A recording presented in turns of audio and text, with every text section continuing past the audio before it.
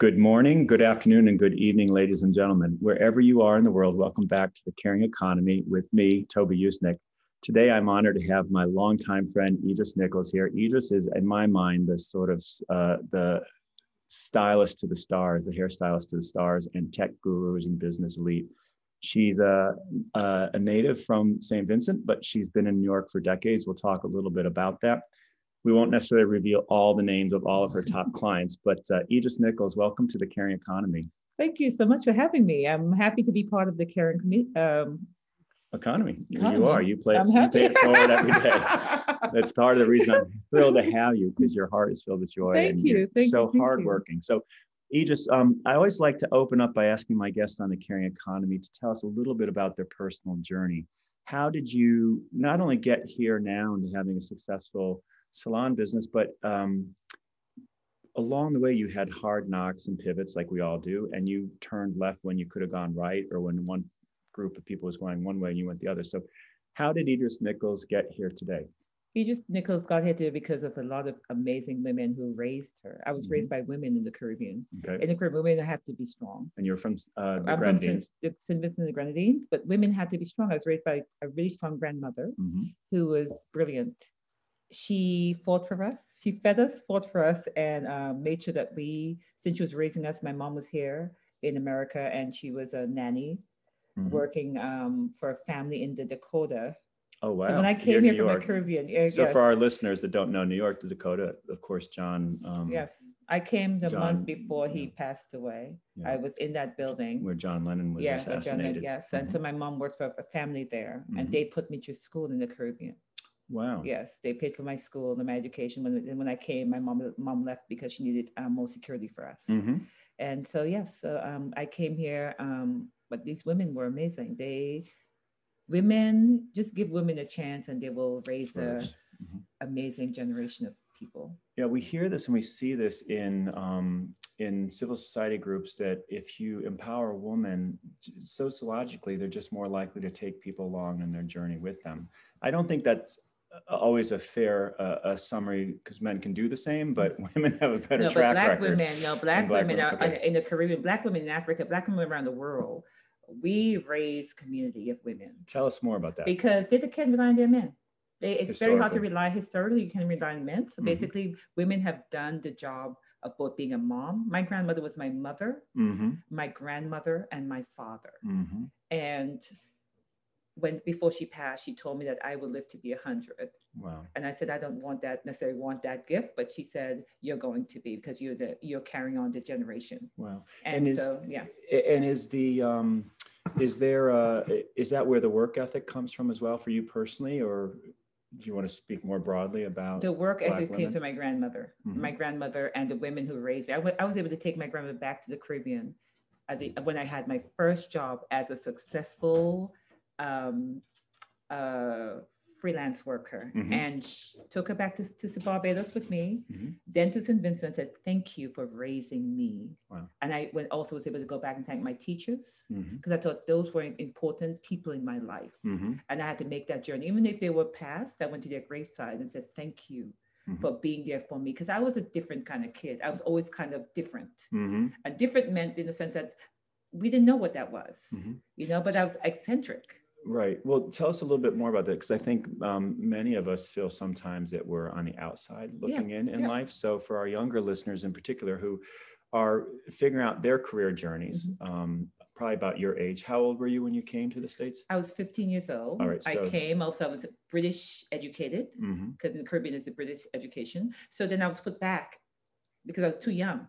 So I was 15, I should have been in the 12th grade. They put me into the 10th grade. Wow. And then I had to work my way up. And then I knew I was graduating without knowing that I was graduating, because I kept going every day. I went down to the guidance counselor and said, I'm in the wrong class.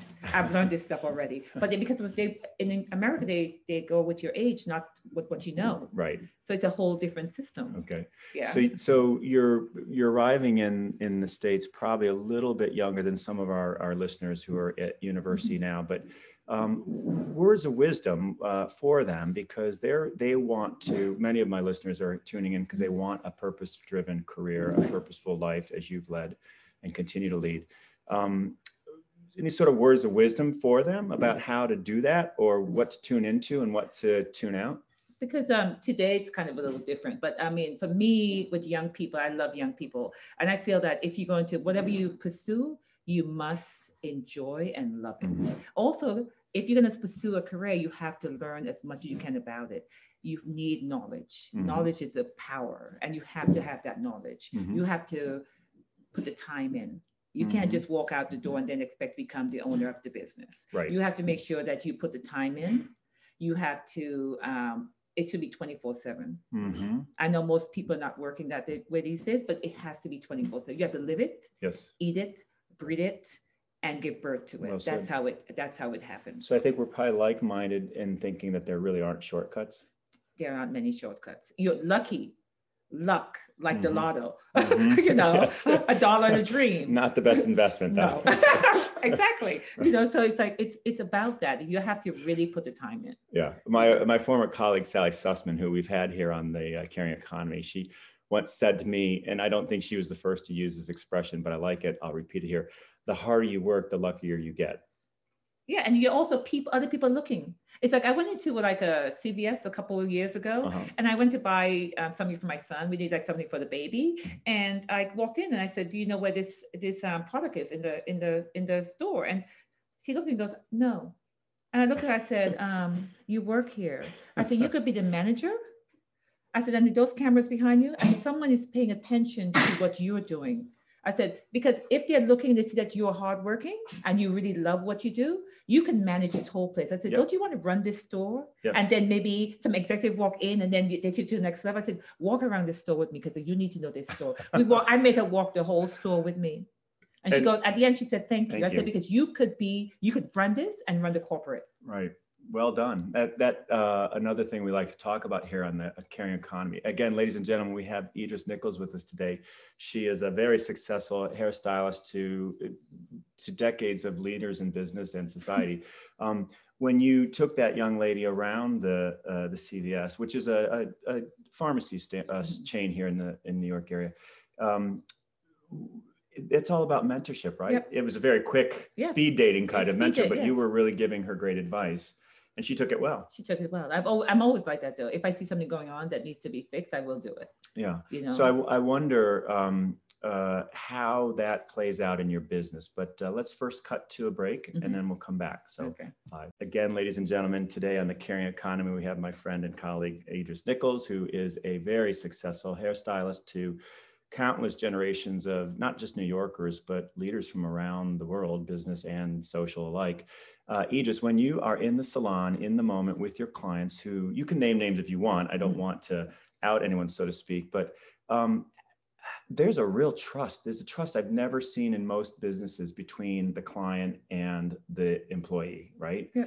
And that's your moment to influence and guide people in a compassionate way and in a thoughtful way. And you've done that throughout your career. Is that a fair observation? It's a fair. So for me, being behind a chair or in front of behind the camera, wherever I'm working, freelancing or being in a salon, you have to have trust between you and the client.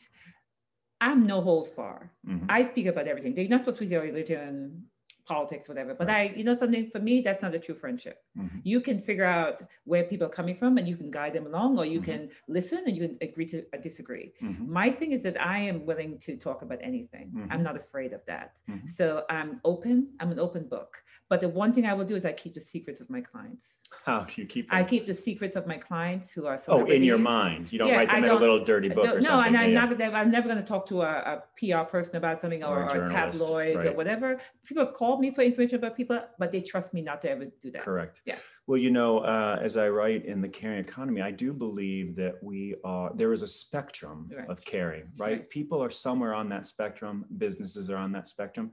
It's not my role, my responsibility, or necessarily my joy to tell someone they're wrong or right, but to the contrary, I like to meet them where they are on that spectrum, and then hopefully move them further along to a more responsible, and it works empathetic better that place. Way anyway. Oh, completely. It works so much better, because my thing is that you can have a vast disagreement in politics or whatever, but at the end of the day, my thing is like, you're an American. You can be a Democrat, a Republican, independent, or whatever. Yes. But the idea for me is that we should be able to have a conversation. Why are we thinking and having the thoughts that we're having? Right. And so, like I said to you before, I had a client in my chair. She voted for Trump. I knew she did. But we've been having this great conversation the last 4 years. I still like her. We talk to each other every week. She checks in on me during the week. She cares, but she's in this weird way. She's this amazing, smart woman. But I still don't understand how she can look at Trump as being this person. Right. So you want to understand, which is an empathetic place to be. So we agree to disagree on whatever, but at the end of the day, it's like, I think she's coming around. And you trust the dialogue and you value that, which is, I think, what, to your point, that's what this country's built on. You have to respect her voice. I respect her voice. Right. And have civil discourse. But I think as a progressive liberal, I think we are like that a lot of times. And I think most people are not willing, when you're very conservative, a lot of times you're not able to listen to other people's voices. But I think progressive people have always listened to other people's voices, and because this doesn't move, the pendulum doesn't move unless you're listening to other people's voices. So I want to challenge you on that a little bit with regard to how you're raising your son. But before that, when you're talking about the salon, your clients, and we've had this tumultuous year with Breonna Taylor and George Floyd and Black Lives Matter and COVID, and it goes on and on. All these, we're all being challenged. I know you lost a couple of family members to COVID, for which I'm sorry. How do you process that and help us as society move forward from your little chair in your little studio? So do you go there? Do you talk about it? The chair is a big, being a salon. Salons have always been a place. We are essential workers. The salon's always been a place. We were considered essential workers in the turn of the century. So salons are a place where people talk. We touch someone's head and they let go of everything. My thing is like when I put my hands like my grandmother did in people's hair, because she actually, on the weekends, every Friday, she would do people's hair in the house. Is that where you got it? Hair. Yes, I loved adults. I never hung out with kids. So I would hang out with the people and listen to all those conversations. So I got the idea of this salon being a place of conversation. When I had my salon, the brick and mortar salon, I created a space for women to walk in, introduce people to each other. It was a connecting place for me. And I still do that now. Yes. I connect all my clients. If you're out of work, if you need support, I connect people to each other. Yes. That's the aim for me, is to make the salon a place that the Harlem Renaissance was about. It's about connection.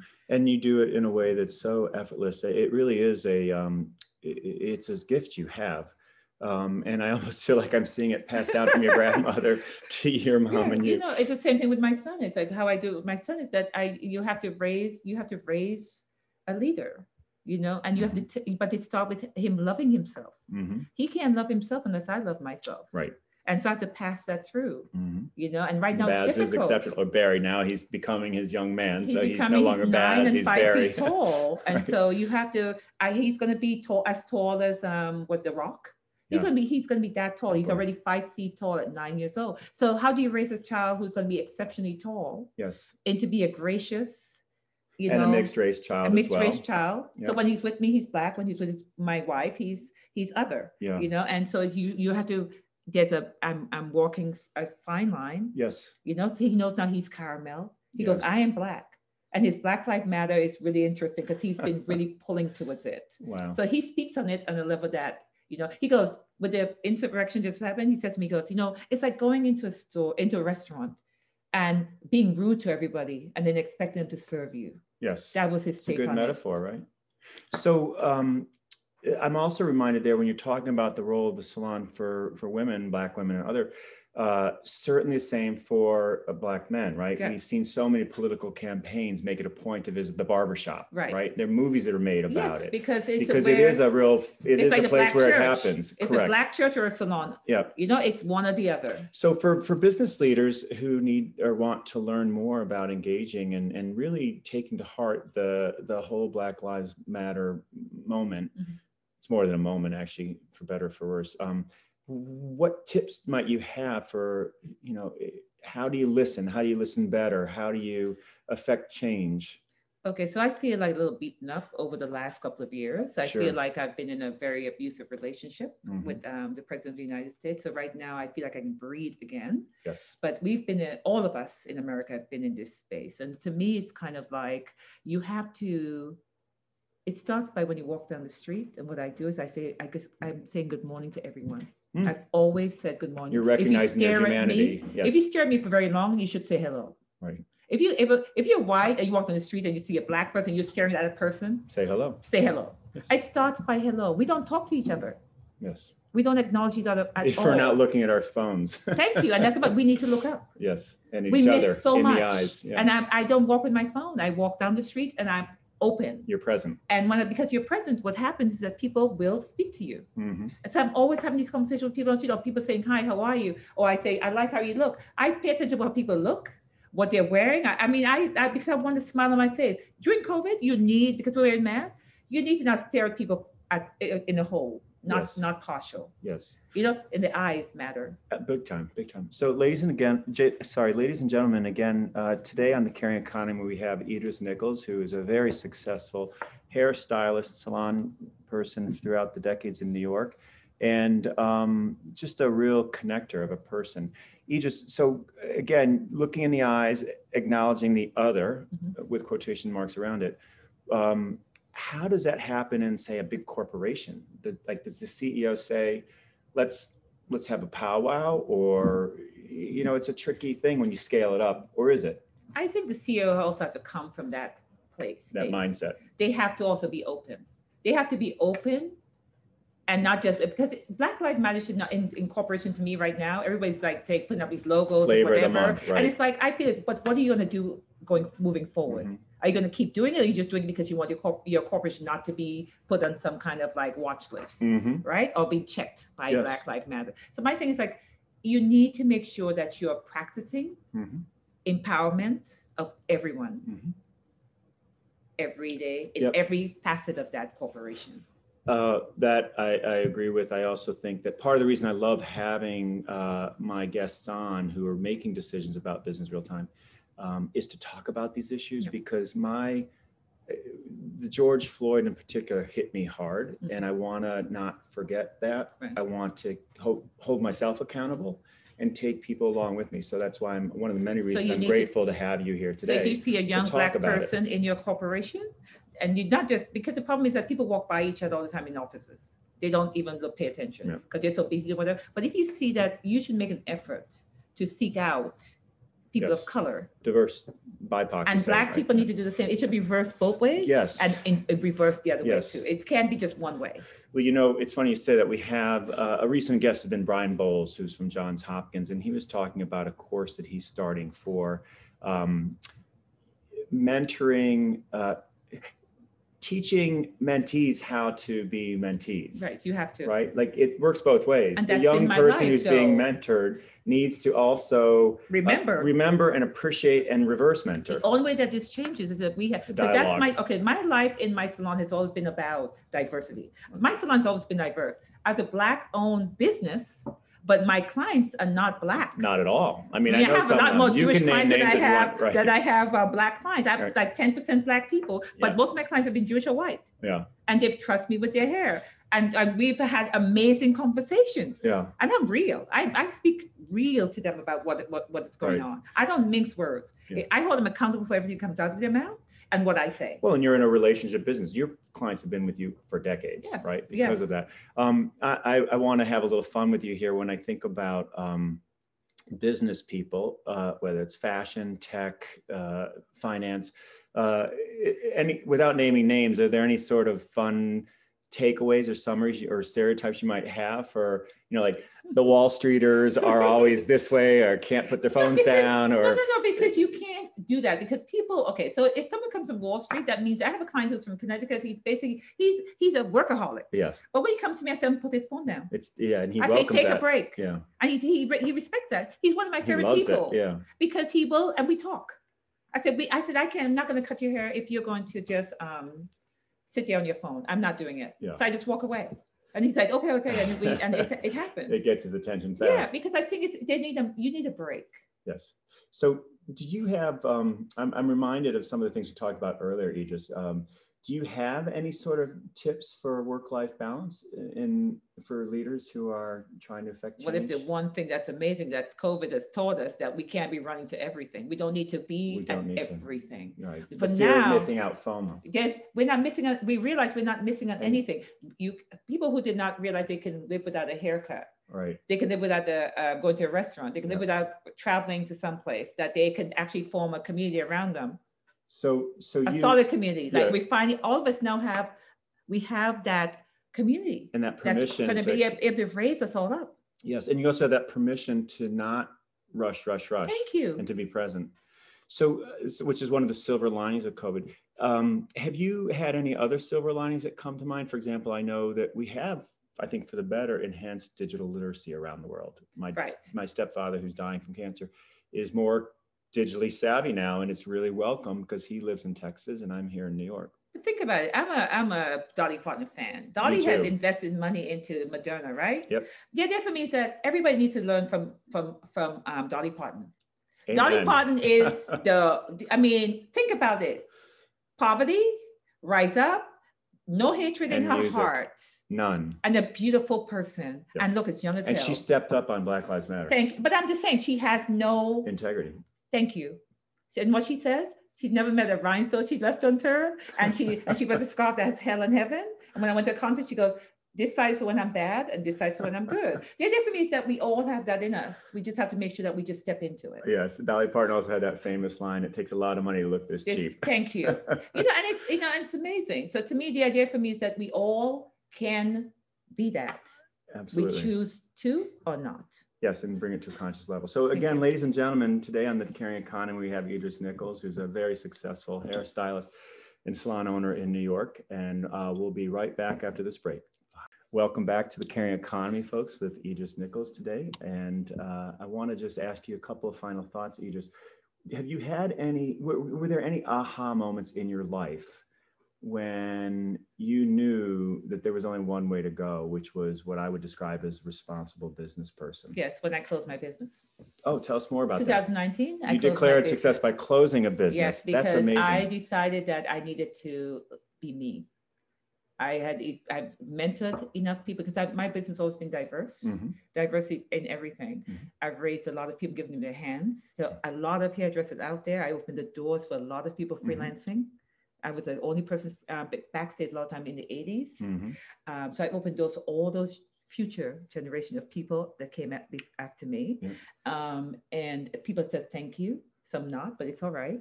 But I realized— Not yet, anyway. Not yet, but in 2019, I decided to walk away from my brick and mortar business because I felt like my creativity was being stifled. Also, there was a lot of, I felt like my best friend had an aneurysm. Okay, that's a real her husband. So in March of that 2019, 2018, her husband passed away. Is that our friend Rosie? Yeah, her husband passed away. Then she realized, because we helped in transition. Then in June of that year, we went out to Arizona. She was having these headaches. Turned out she had an aneurysm. She could have died on the plane with us. Then at the end of that year, the salon I worked, the salon I owned, my colorist husband committed suicide. Wow. With those three events, I realized there's a gloom and a cloud above my head. In the Caribbean, we believe in that. It was time for me to walk away because it's telling me something about taking care of me. It was more about focusing on me. So you could be more helpful to others. Which now, hindsight, some ancestor or someone was protecting me. Looking over you, for this moment. I wouldn't discount that. I everybody who's working in the business that I'm working are now working the way that I am. But I had a and not just your industry. I mean, it's happening everywhere. Again, with COVID, we're all being forced into new ways. But there's good with that as well. To rethink how we do business, how we work, and the time we put into things. And the purpose behind it, right? Like the community building. Yeah. One last thing I want to do is a shout out to our mutual friend, Carrie Chandler. Come on, Carrie. Let's have you on here. we both, coincidentally, we connected those dots. I worked with her at Christie. She was our head of HR. Now she's at Endeavor, and you've cut her hair through the years. And She's an amazing woman. She is. She's if I'm any decision I have to make with business, I go to her first. Any letters I have to write, I go to her first.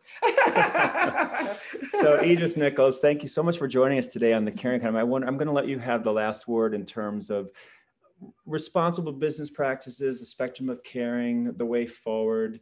What do you say to both our major corporate executives and multinational firms who are listening in, as well as those young kids starting out in their career journey? I think that we need everyone should read, to watch the Biden inauguration, watch everyone that was on that stage, listen to that young girl Amanda, who spoke, yes, the because poet Amanda laureate. Gorman. Also, we need to be able to make friendships, whether you're a corporate owner or working in a store. When you walk into any room, the first thing you just say, you walk into that room, acknowledge everyone. Look them in the eyes. Doesn't matter if the person is like beneath you or above you, you look them in the eye and you say hello.